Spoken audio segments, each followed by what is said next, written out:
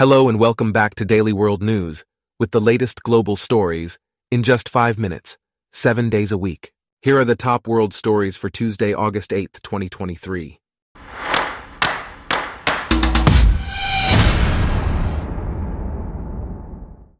Today's episode is brought to you by Blogcast, your personalized audio feed, available on iPhone and Android.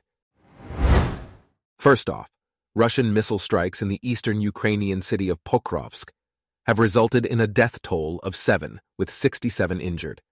2 Russian missiles hit the downtown area, causing extensive damage to buildings, houses, hotels, and shops. Ukrainian President Volodymyr Zelensky has accused Moscow of attempting to destroy eastern Ukraine. In a separate incident, an attack on the town of Krylyakivka killed 2 people and injured 9 others.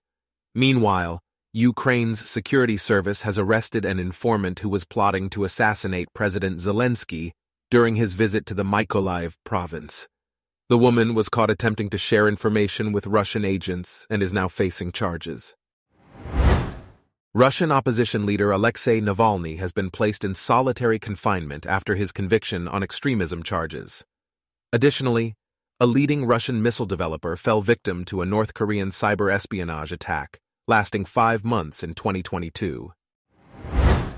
In other news, the son of Spanish actor Rodolfo Sancho Aguirre, Daniel Sancho Broncal, has been detained in Thailand in connection with the murder and dismemberment of a Colombian man on the island of Koh Phangan.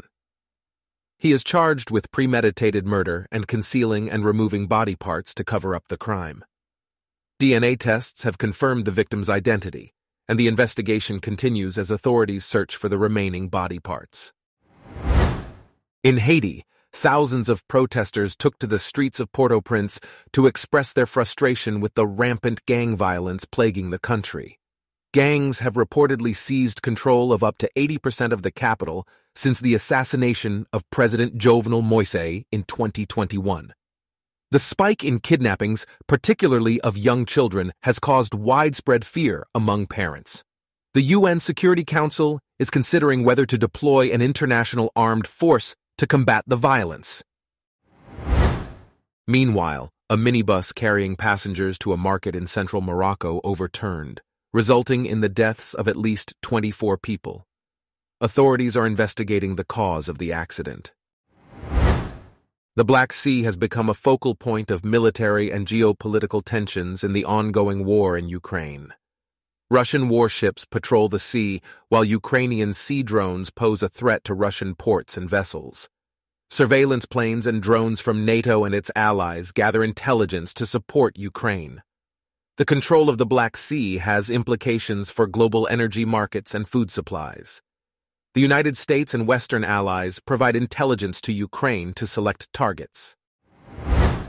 In Nigeria, U.S. Acting Deputy Secretary of State Victoria Nuland held talks with Nigerian hoontah leaders, who have refused to step down despite international pressure.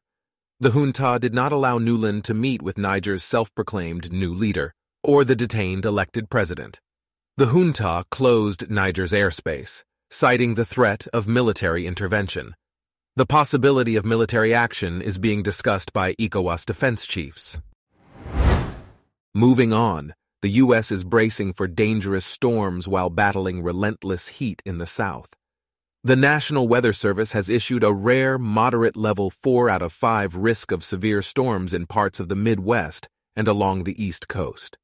These storms have the potential to cause destructive winds, hail, heavy rain, and flooding. Several tornado and severe thunderstorm watches are in effect, leading to the early closure of government offices in Washington, D.C. Climate scientists warn that more frequent and severe weather events are expected due to the climate crisis. In Antarctica, scientists warn that future extreme events will be worse than what has already been observed. Recent records of low sea ice levels, ice shelf collapses, and high surface temperatures indicate significant changes. The rate of ice sheet loss from Antarctica aligns with the worst-case scenarios predicted by the Intergovernmental Panel on Climate Change.